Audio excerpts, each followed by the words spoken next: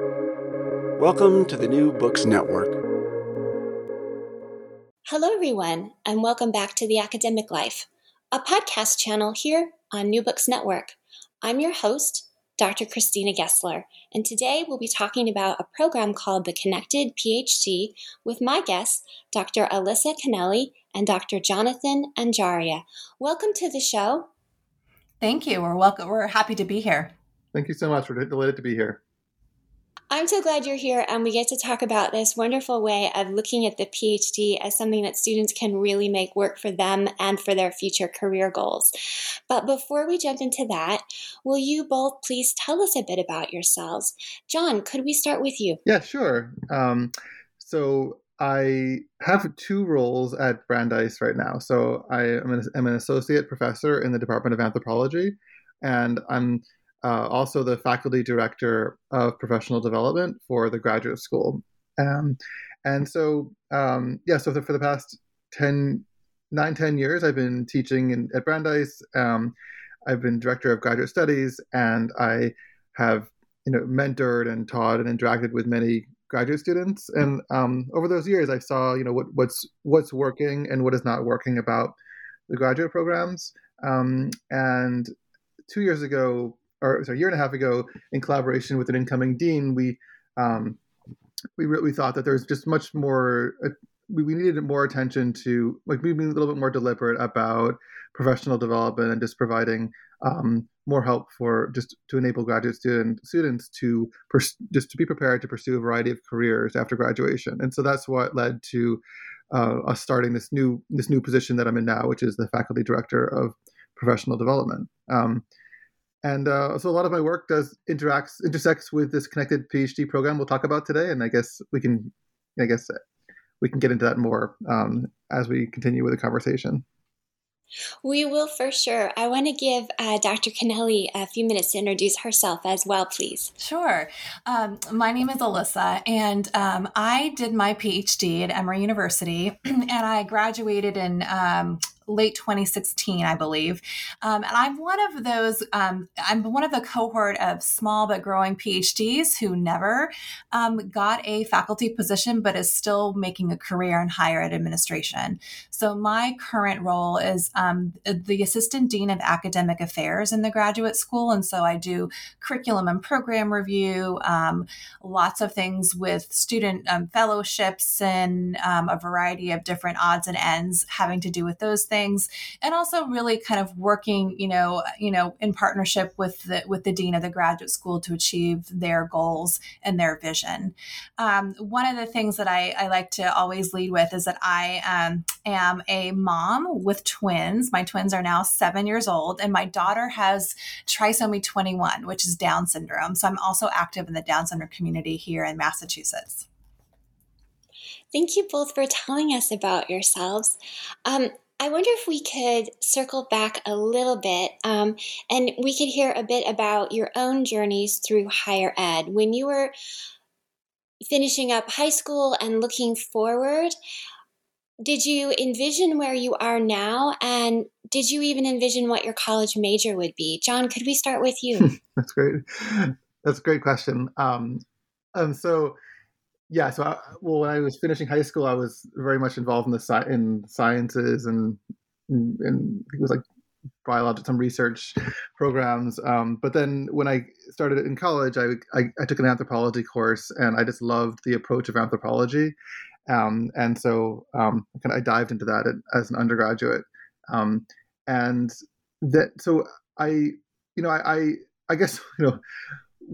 thing I often tell students is don't use my career trajectory as a model. I don't think I did the right thing. I was an undergrad. I loved anthropology. So I thought, okay, well, I should just go to anthropology graduate school. And I don't think that's actually a good idea. I mean, it worked. I got lucky. And that's how academia often is. There's just a lot of luck involved. I don't think that's actually a very deliberate, good way of approaching things. Because what I realized, so I loved the anthropology. I love the research. And so graduate school really worked for me because I liked, the PhD is ultimately it's a research degree, and I really love the research. And so I got my PhD in 2008 from University of California at Santa Cruz. I was like, I was attracted to that program because it had a reputation at the time for kind of doing things differently and doing anthropology differently. And after 2008, then I graduated and I had an assistant professor, a visiting position at Smith College, and then a tenure track position at Bard College, and now I'm at Brandeis. But there's just looking back though is, and it's funny just comparing like my own trajectory and what I'm doing now is, the work I do now is I really focus on the multiple career possibilities. So for example, like if it's research that you're interested in, I see now that there's so many opportunities to do research. Like for instance, in anthropology, social sciences, my work is qualitative research, and that can be done in an urban, government sector. It could be done in industry, nonprofits, and higher ed. But looking back from my own perspective, my own background, like I didn't see things like that. Like when I was in graduate school, I was very much I thought that only research only happens in academic contexts. And the only way to pursue life where the centers on research, you have to be at a university, and that is such an incorrect assumption. It's totally wrong.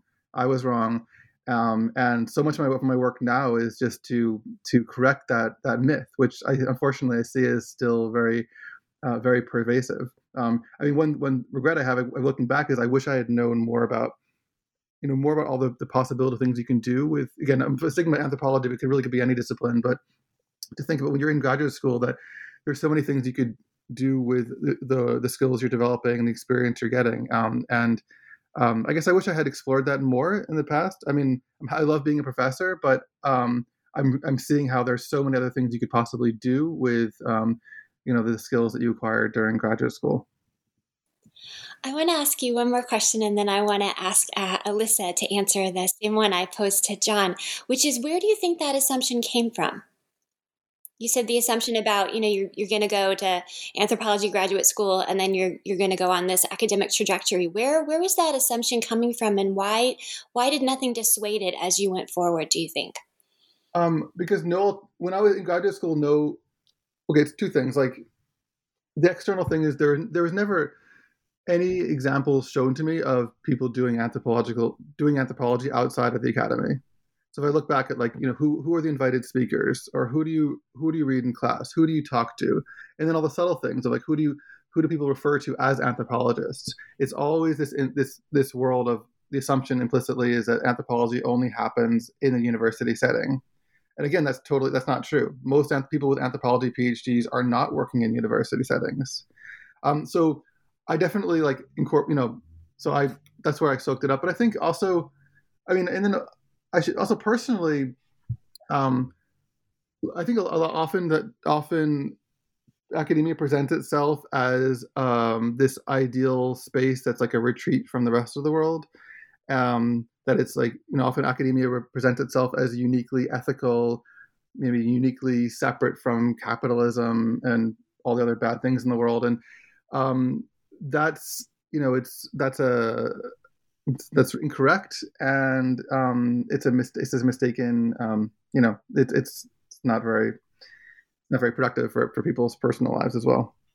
But it is pervasive in academia. Yes. Yeah. Yes. Yeah. Yeah. Sorry. Thank you so much. Alyssa, can you tell us about when you were looking ahead to college and what you thought you'd do afterwards, and how much that does or doesn't match your life now? Sure. This is so fascinating to listen to, just as a side note, as listening to my colleagues' experience, because I think that we actually come from, I think, different sides of this, but actually have ended up in a similar place. So my experience is that I'm a first generation college student, I don't know, about, 8 years ago, that book Hillbilly Elegy came out, and that literally is where I grew up. It's where my family is from. And in the back of my head, I've been writing a response to Hillbilly Elegy for like 8 years, because of some of the things I take issue with in terms of that book and that author's perspective. But it really was, for me, my mother and my grandmother were and are, well, my grandmother just passed, but she was one of the most brilliant people I've ever known, and without any sort of formal education. And my mother also, she's a nurse, but she had to work her way through that as a single parent, night school while I was a child. And one of the things that my grandmother and my mother always said to me was that education is the way out. So from the time I was small, it was the education was the way out. It was the way to move social classes. It was the way to have the life that they always wanted me to have. And so when I kind of went through the college application process in a very kind of haphazard way. I was in a large, my graduating public high school class was over 1,000. I was just sort of kind of on my own and kind of absorbing information. And I happened to apply to Smith College because I was in love with Sylvia Plath. And she was the writer, and she filled all those angsty things in me. And so I was just the idea of going to Smith College where Sylvia Plath was and where her archives were. Was the thing for me. And I got in, and it was really the single most life-changing thing of my life, my decision. And to that extent, my mother and my grandmother were very, very true. That educational decision changed my life. And I think from that point on, I've always been a writer and a reader. So being an English major was completely a no-brainer for me. And I loved it. I fell in love with every single professor I had. I loved what they did. I loved being part of these conversations. And for me, I just, it was a very natural thing to I want to be like them. I want to do what they're doing. This is something that I loved. But also on the flip side, as a first generation student, I have been working full time since I was 14 years old. So I have I've had so many part-time gigs, and I worked in a variety of stores in the mall all through high school and college. And, even after college, I was working in a publishing company, and then I was having a bookkeeping side gig as well. And because I just, you got to pay your bills, you got to do the hustle. And so I think one of the things that I internalized was that the hustle, these side gigs were not important. They were the ways to pay my bills, but they weren't going to get me to where I actually needed to go. So eventually, when I made it to graduate school down at Emory University doing the PhD, I still kept doing this, right? So I was, I had at the time what was called a fairly generous 12-month support stipend, which is supposed to, you're supposed to do your research and your coursework full time. But I was always taking on these other gigs, and those other gigs actually tended to be sort of actually within the university. So it was working with the Center for Faculty Development and Excellence on this, working, helping to put on a conference symposium and getting paid for that, taking on editing gigs. I was a freelance editor. And when I was one of those things where, lots of grad students did this, but it was quiet. We never told our advisors, or if our advisors knew, they kind of looked the other way. Or if you were getting behind on milestones, then it was just sort of like you would, there would be a conversation about you needing to refocus your energies and not spend time doing other things other than your research. So kind of fast forward to sort of where I am now. And at Brandeis University and with the Connected PhD, one of the really big things I have seen is sort of the Connected PhD helps students make those side gigs legible, because the key thing is it's those skills and those side gigs, those actual experiences, those actual deliverables, those concrete things that actually help them become much more competitive in a variety of career tracks, whether they're in academia or not. But it's those actual experiences and those things like, yes, I can manage deadlines. I can produce a deliverable. I've had experience dealing with bureaucracy and administration. I can do administrative tasks that actually really kind of, I think, charge the PhD students' experiences and allow them to kind of build on more experiences to actually chart their course and their career pathway in multiple different ways that can both intersect within the academy, but out external to it as well. I resonate. So much of what you're saying resonates with me. I have a strong bias towards how much I loved going to college and to graduate school. And how even with funding, yeah, I had so many side gigs, but like you said, making it legible. I was also discouraged from talking about it too much. And for many students, even still, there's a concern that if you do, then the university will pull more of your funding. Exactly. And so I like that you are making things visible and telling students that their skills matter. I still struggle to talk about the skills that I have because so much of them didn't seem to fit the mold or were actively discouraged from being talked about. So it sounds like a lot of your lived experiences came together in your desire to create the Connected PhD. Can you tell us how this initiative at Brandeis came about? I know it was funded by the Mellon Foundation, but how did the pieces come together? Sure. I mean, what exactly happened was that we at Brandeis, under our previous dean, Eric Chaslow, we were wrapping up our last Mellon grant, which was the dissertation year fellowships that many institutions got. And then Mellon, as the foundation, decided, like, you know what, we're not really having an impact on time to degree here. And so we're going to change our funding strategy for higher ed and doctoral institutions.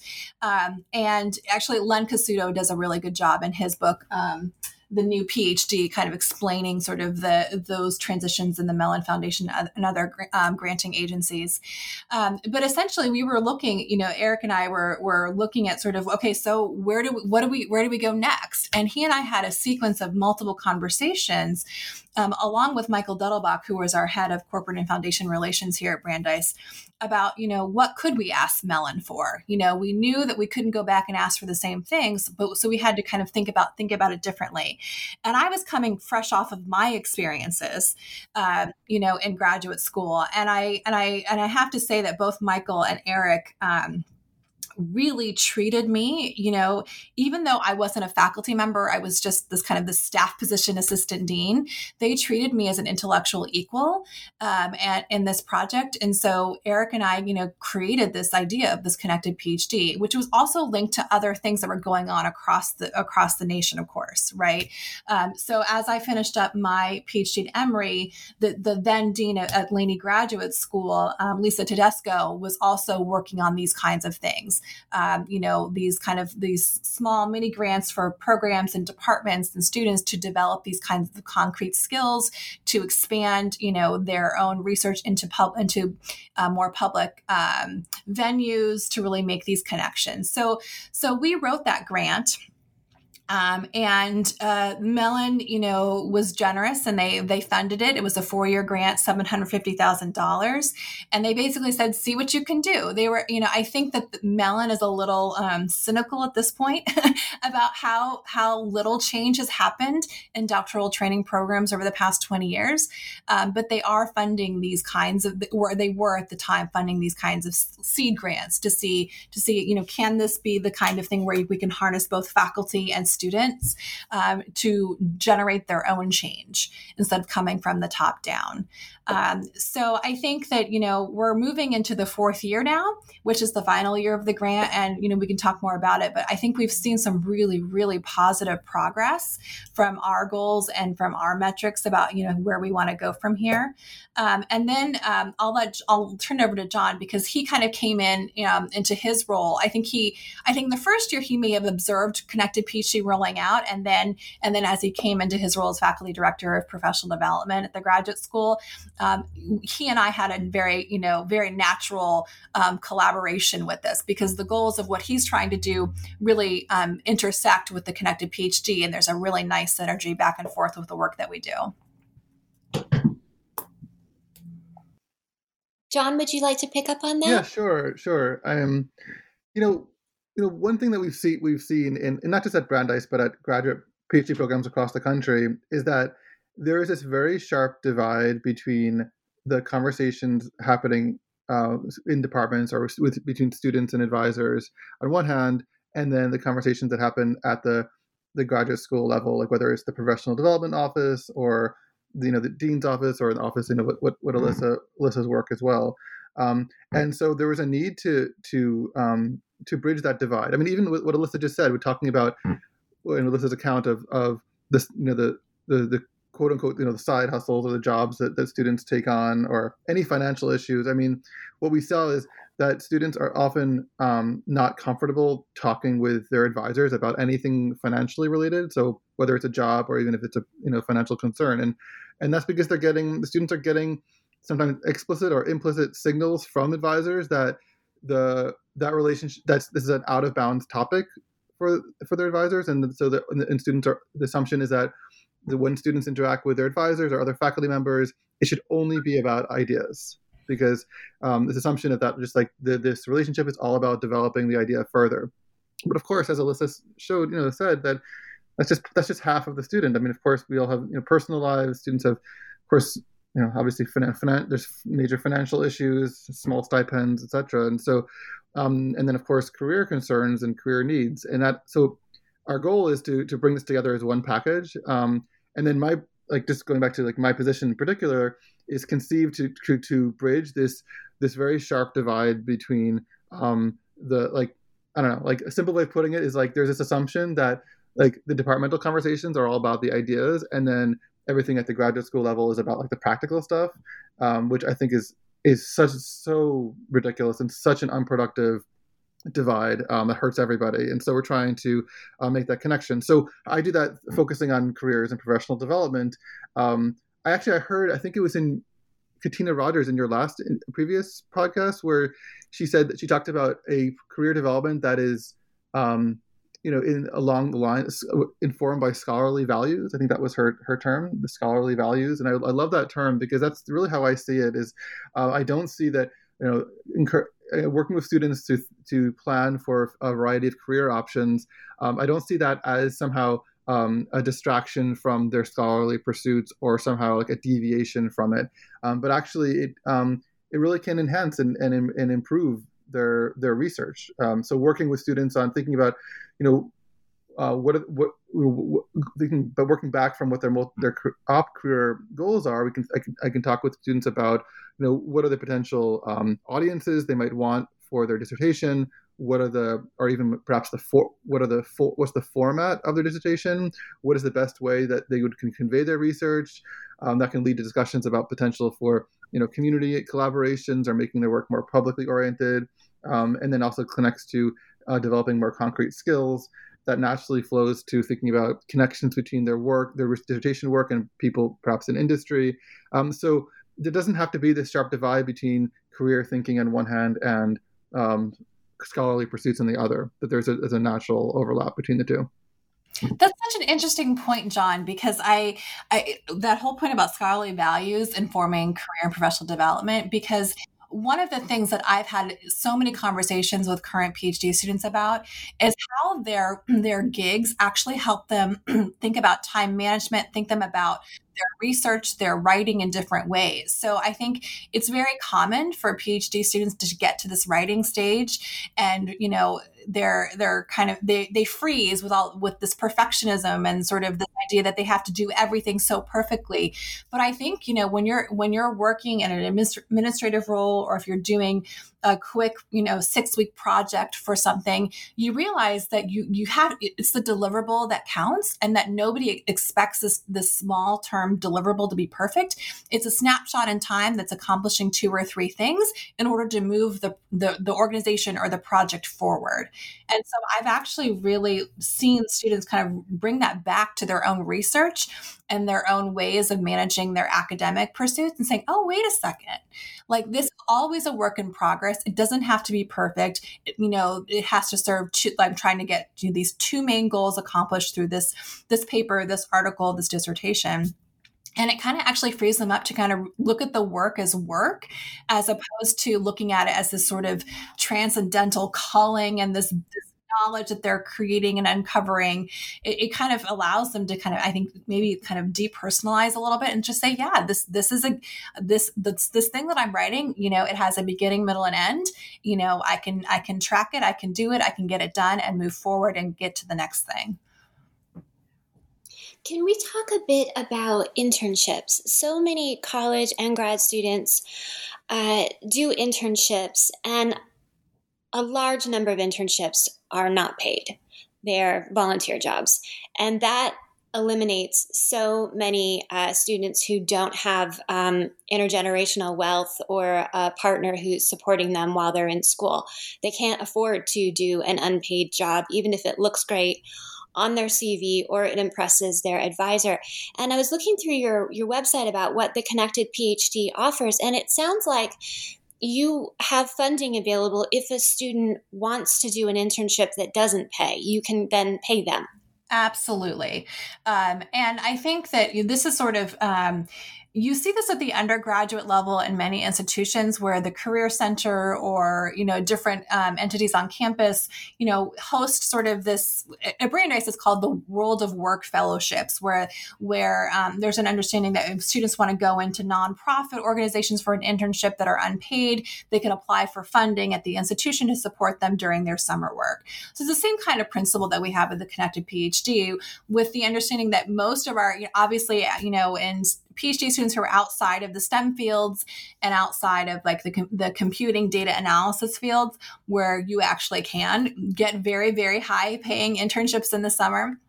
But in these other fields, you're looking at by and large, nonprofit people, organizations that don't have a lot of funding. So this is incredibly, I think, empowering for these students to be able to clear their plate. So I think one of the things that we found with students is that they've got to make the money some way or another. And, if it's a choice between, I'm going to go work as a server in a restaurant over the summer and make $6,000 versus I could go have an unpaid internship and work on this project with this nonprofit, and I can do X, Y, and Z that will actually will intersect with my research questions, which will help me develop these skills, and I can also get funding from the university to pay for that. They would much rather have the internship than go serve at a restaurant for the summer. So I think that's one of the key things that we recognize for students, that they need to be able to, they have to make the money somehow, and if we can provide the funding so they can have these experiences that move them towards a professional development and holistic goals like this, that's what we can provide. John, what are some of the positive effects you've seen that have happened with the Connected PhD internships? Well, one positive effect is that that I've seen students can see the significance of their research in a new light. So I'll just begin with one example, like one of the first examples. The students I worked with, so she had just completed an internship, and it was with a small library and archive, and the difference. And so if there's what we allow through our internships is that students are working as an archive, like in this case, an example of an archive. They're working as an archive or as a staff member in an institution, and thinking about how can they communicate let's say, like there's certain documents or certain collections in that library, and how can the rest of the world like become better aware of what's there. So automatically, like it in that internship, the people are encouraged to think about audience, thinking about how to communicate your scholarship in a clear and accessible way. And then, of course, also understanding how institutions work, of course, the funding structure and all that.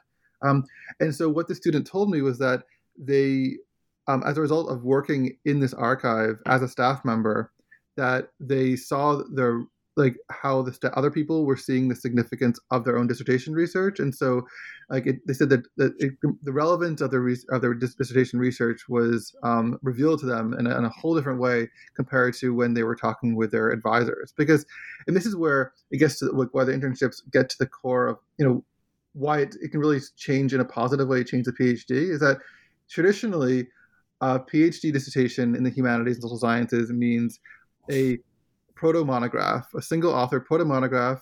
So that's the format, and the audience is going to be other scholars or maybe a small group of other academics, but realistically it's just going to be the committee, and that's it. But through these internships, it offers the chance for people to see that, well, maybe there can be other audiences for my research, and maybe that my research has relevance beyond the disciplinary conversations. And then also changes in form, that when through internships, people get exposed to learning skills, and whether it's audiovisual stuff or digital media, and so then they can explore about how potentially are communicating their dissertation research through these other mediums to enable them to go beyond that proto-monograph model. And then finally, of course, there's like the job. I mean, we haven't been talking about, like, the key thing too is that it opens up job opportunities. I mean, the reason that we promote internships so much and is that in conversations I've had, so for as part of my work, I've been interviewing dozens of first Brandeis alumni who are working in industry, and then people in other institutions who have PhDs in social sciences and humanities. And when I ask them, what is one thing that they wish they had done during their PhD, or what one thing that could have been different that would have helped them in their career, they all point to internships, because they say that when you complete a PhD, you have the subject area expertise. You also have skills in synthesizing lots of information and in writing and all that, and maybe teaching. But of course, that depends on the institution. But one thing that's often employers find lacking is they say, well, where is your relevant work experience? That's something that's often missing in the PhD program. So providing internships really fills in that gap, so then students can leave both having the skills as well as having the relevant work experience. One of the things I noticed on your website was that you had offered webinars, and some of the things the webinars did was coach students in how they're going to write a cover letter, how they're going to write a CV. Can you talk about some of these things that you both are doing to help students see in themselves what makes them marketable, what makes them ready to go into the job market? Because I graduated with no clue. I'll just out myself. I had no clue what was good about me or what I'd learned. I was just really confused about what I'd been doing because I understood it only in an academic context. Yeah, exactly. I mean, because that's the culture of academia. I mean, this is the thing. I've come to see there's two, when we think about a given discipline. So let's say anthropology. That's my discipline. That there's actually two anthropologies, and there's two histories, two Englishes. There's the anthropology that's the ideas, which is the books we read, the ethnographies, the theory, and all that, and all the ideas. And then there's anthropology, the profession. And this applies for every discipline. And so what the mistake happens is that we go through doctoral education focusing only on the first one, which is the ideas. And then at the end, we realize, oh, wait, there's also this whole thing, the profession. We need to get a job. We need to actually have a salary to pay rent and do all that. And then let alone deal with promotions and everything else. And so the second part, the anthropology, the discipline as profession, gets completely ignored in most PhD programs. And that leads to what you just said, which is people don't, we're all in the same boat. You graduate and you realize, like, wait, how do we even do an interview? How do we, I often, I've observed that often, in graduate school, we're not even, graduate students aren't even told, like, what is the difference between an assistant and associate professor or a lecturer or an adjunct emeritus. And this is, of course, what people refer to as the hidden curriculum. So there's so much that is just implicit that is not shared. And so that's the goal of these seminars, is just to make these implicit things explicit. So I begin with, this semester, we have a series of seminars that are meant just to explain the reality of the profession of academia. So part of it is the academic job process. So we had one seminar on how to apply to academic jobs, but I really focused on the inner workings of search committees. And I've searched as a faculty member. I've been on many search committees, and also I've taught in liberal arts, different kinds of institutions, liberal arts colleges, as well as R1. And so I've talked about what are the conversations like in search committees, how do certain candidates succeed and not, and what makes them work. And then we're also having other events, so coming up we have an event called What Does a Professor Do? And I'm really looking forward to that one, because that one we've invited 4 faculty members, and each one represents a different institution. So there's people from community colleges, liberal arts colleges, teaching intensives, R1. And I'm just going to chat with them about what are their expectations for the kind of work they do, like how much time are they expected to work with students, do admin stuff, teaching, research. And the reason I do this is because I see that there's just no, in graduate school, like students don't have an opportunity to really learn about what does it mean to be a professor in different contexts. I would just add to what John said in the sense of like these, these nuts and bolts of like, how to write a cover letter, how to think about how to convert a CV to a resume and vice versa, and how they're different. This is like classic, genres, right? There are conventions to these genres, and like they're actually fairly easy to learn. They're not challenging in the sense of, it doesn't require a PhD to learn how the conventions of a genre. But I think, like John said, like so much of this, I think a lot of faculty just expect PhD students to learn by osmosis, because honestly, we kind of did that sort of, if you go into any sort of humanities seminar, there's, as John mentioned, there's just, it's about the ideas, it's about the critique, and you learn by watching, and by watching the faculty members do these things as well. And you learn, through doing it yourself. So it's not like anyone actually sits down and tells you, okay, this is how a humanities seminar works, and here are the moves you make, and here are the things you say, and here's what happens. And so we actually are really good at learning, just through observing and through taking it in and teaching ourselves. And so I think that when people get to this point of like actually thinking about, CVs and resumes and cover letters and interviewing and networking, they realize like, oh, there's no model here for me to absorb this through. And so they get a little frozen, I think, and a little bit overwhelmed. But, when you have these kinds of webinars where you can actually, sit down with a group of people, and you record it for, future reference, you can say, oh, this is the component. Here's how to think about this, this line in the CV, and what it means in the resume. Or, there are ways that you can actually, the whole format needs to be upended to translate into a resume, into what those kinds of employers are looking for. So I think that those are really helpful, concrete things. And I think one of the things that frustrates me is that I have heard so many times brilliant faculty members, absolutely brilliant scholars who could teach themselves anything in the world that they wanted to.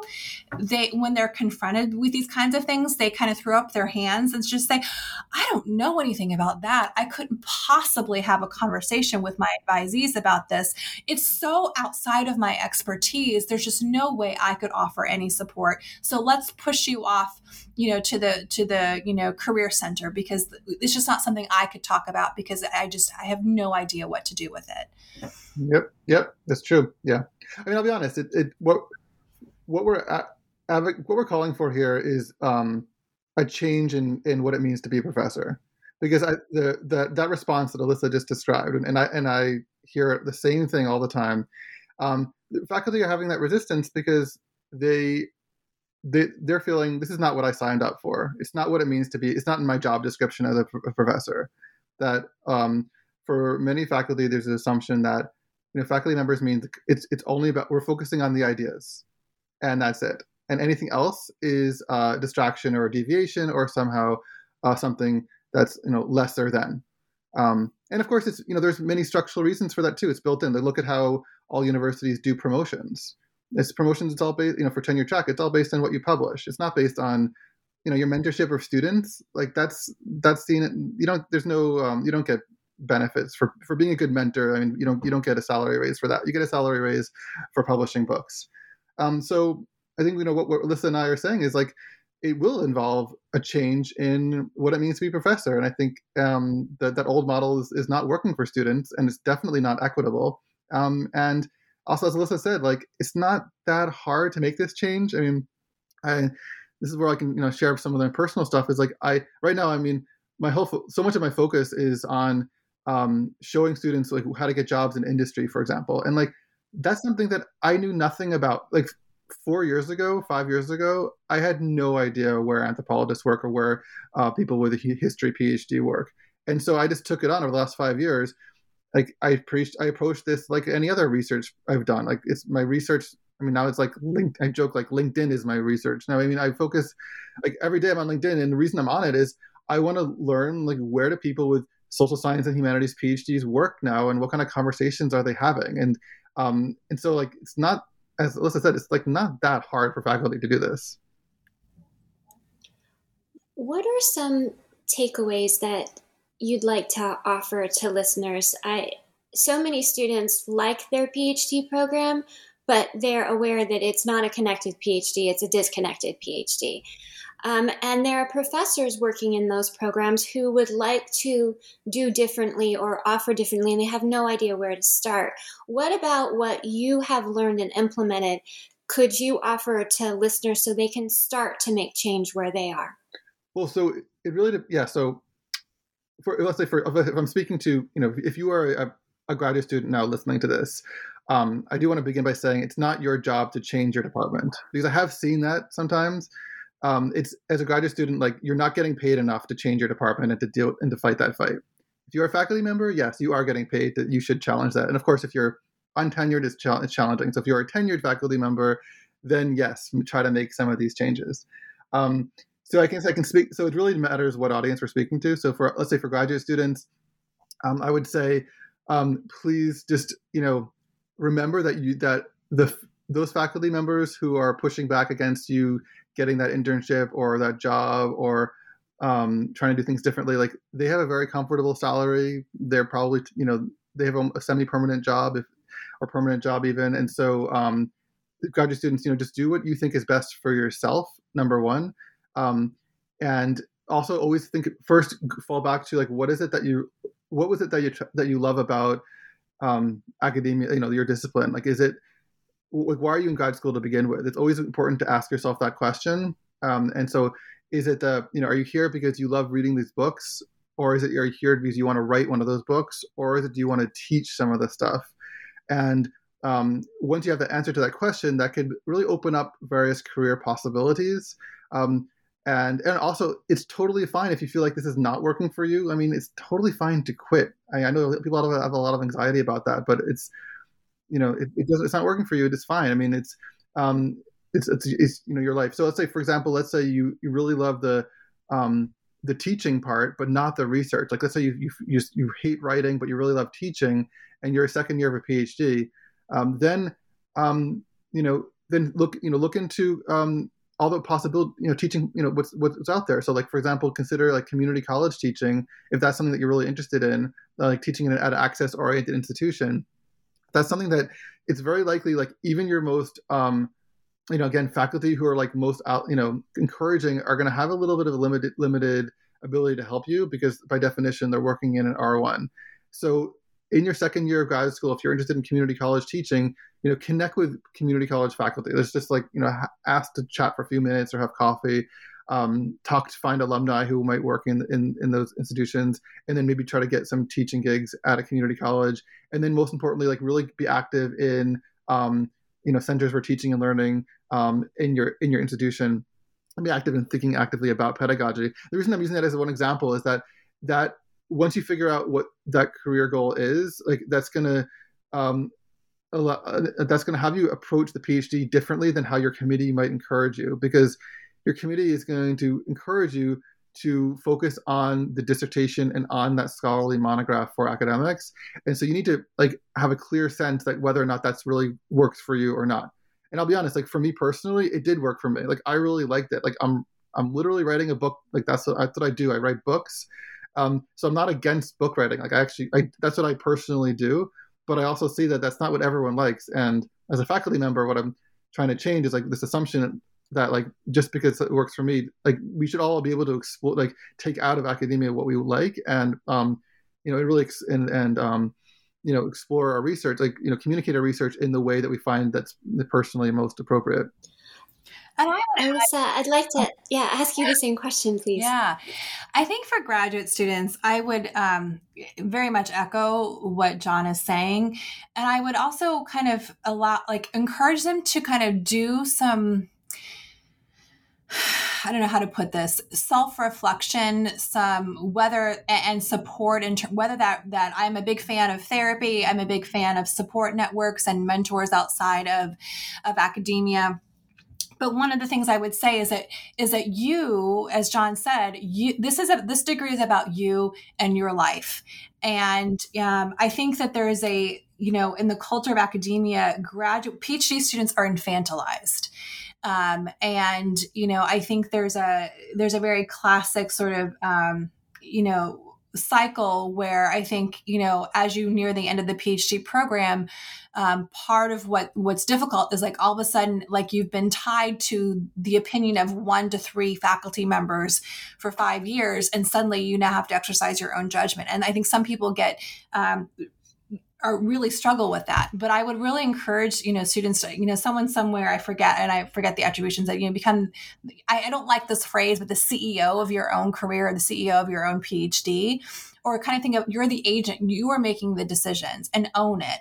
And you can make those decisions. And I would say, and along with that, people doing a PhD, they're in the time of life where things happen. They're caregivers, they're creating families, family members are ill or dying. There are a variety of different things happening, and that it's okay to make decisions based on life factors. I think that faculty members they can be better at supporting this kind of thing, as opposed to just sort of different, career pathways. I think faculty members tend, at least in my experience and in see around me, that are very empathetic for these kinds of life things. But these life things can determine choices, and I'll be very honest here. When, my wife, I'm married to a woman. And so when I was looking at going on the academic job market, and then we got pregnant with twins, and we knew through a prenatal diagnosis that our daughter had trisomy 21 and also had a major heart defect that needed to be fixed by open heart surgery when she was an infant, it completely took the academic job market off the table for me. I wasn't willing to go chase a visiting position out in Alabama or Arkansas or North Dakota, as a lesbian family with a daughter with special needs who would needed to have care of a world-class children's hospital. So I made decisions to that option was not for me. And so then I looked more, I had a geographic constraint. And so I looked for positions, within my geographic constraint, and I still wanted to be in higher ed in some way, shape, or form. And that's how I landed at Brandeis, doing the administrative work that I'm doing, that I actually really love. To be honest, I actually think it's a great fit for me. And I think, as opposed to John, I think this is kind of where it comes in terms of self-reflection, is that I'm a person who, I actually think at heart, I'm a generalist. I love knowing a lot about a lot of different things. And while I loved also the deep dive in terms of my content and the work that I did and the research and the publications I had, there's something really amazing about my role where I can actually go into the division of science and I can learn about what's happening in STEM fields, and I can support students who are doing that kind of work. I'm learning so many things all the time that I love. And I think I realized that in graduate school that I was able to carry forward, which was, I think, really helpful. And I really encourage students to really think about that, that this is not just, there's just not a single pathway, in terms of their own interests, but what are their different strengths and what are things that, you could see working in different forms in different sectors. And then from the faculty side, what I would say is that, the graduate school is not your enemy. The graduate school, and I think, and I think most graduate school deans, in my experience, they do care deeply about the mission of the institution, the mission of graduate education. And I think that there are ways productively we've been able to use a connected PhD to drive and to support curricular change. And I know that John and I have been a little bit negative in this interview about faculty and faculty perspectives, but I will say that we have seen some fairly significant curricular changes from the connected PhD, where the faculty are having these hard conversations. They have a couple of change leaders who are like John, feel very strongly about these things, and they're doing the work in their department to think about, what does the PhD actually do in our discipline? How are we connected to these national conversations? What is the MLA saying about these things? What are the resources of the AHA? What's the job market analysis? How do we look at our curriculum and rethink rethink it? How do we open up space in our requirements to maybe we actually do require an external internship for our doctoral degree? So I think these things are happening, and I would really encourage faculty to sort of be open to these conversations and to be open to partnering with their graduate school administration, because I think that's one of the things that we're connected to is we're connected on the national level, and we can see also patterns across disciplines. I think one of the things that happens, I think, with faculty is that you tend to get to a place where you're like, you only understand anthropology or you only understand English. And I can't tell you the number of times I've seen faculty have these aha moments when they're talking to each other across disciplines, and they're realizing that maybe English, sociology, history, Near Eastern Judaic studies, music composition theory, that they actually share some really big things in common about these conversations and the challenges, and that actually there's some creative things that are happening that they can actually transport to their own disciplines and departments. Thank you both so much for being here today, Dr. Alyssa Kennelly and Dr. Jonathan Anjaria, and talking to us about the connected PhD and how we can all make the PhD programs more connected for the students and the professors. I'm Dr. Christina Gessler, and you've been listening to The Academic Life on New Books Network. I hope you will please join us again.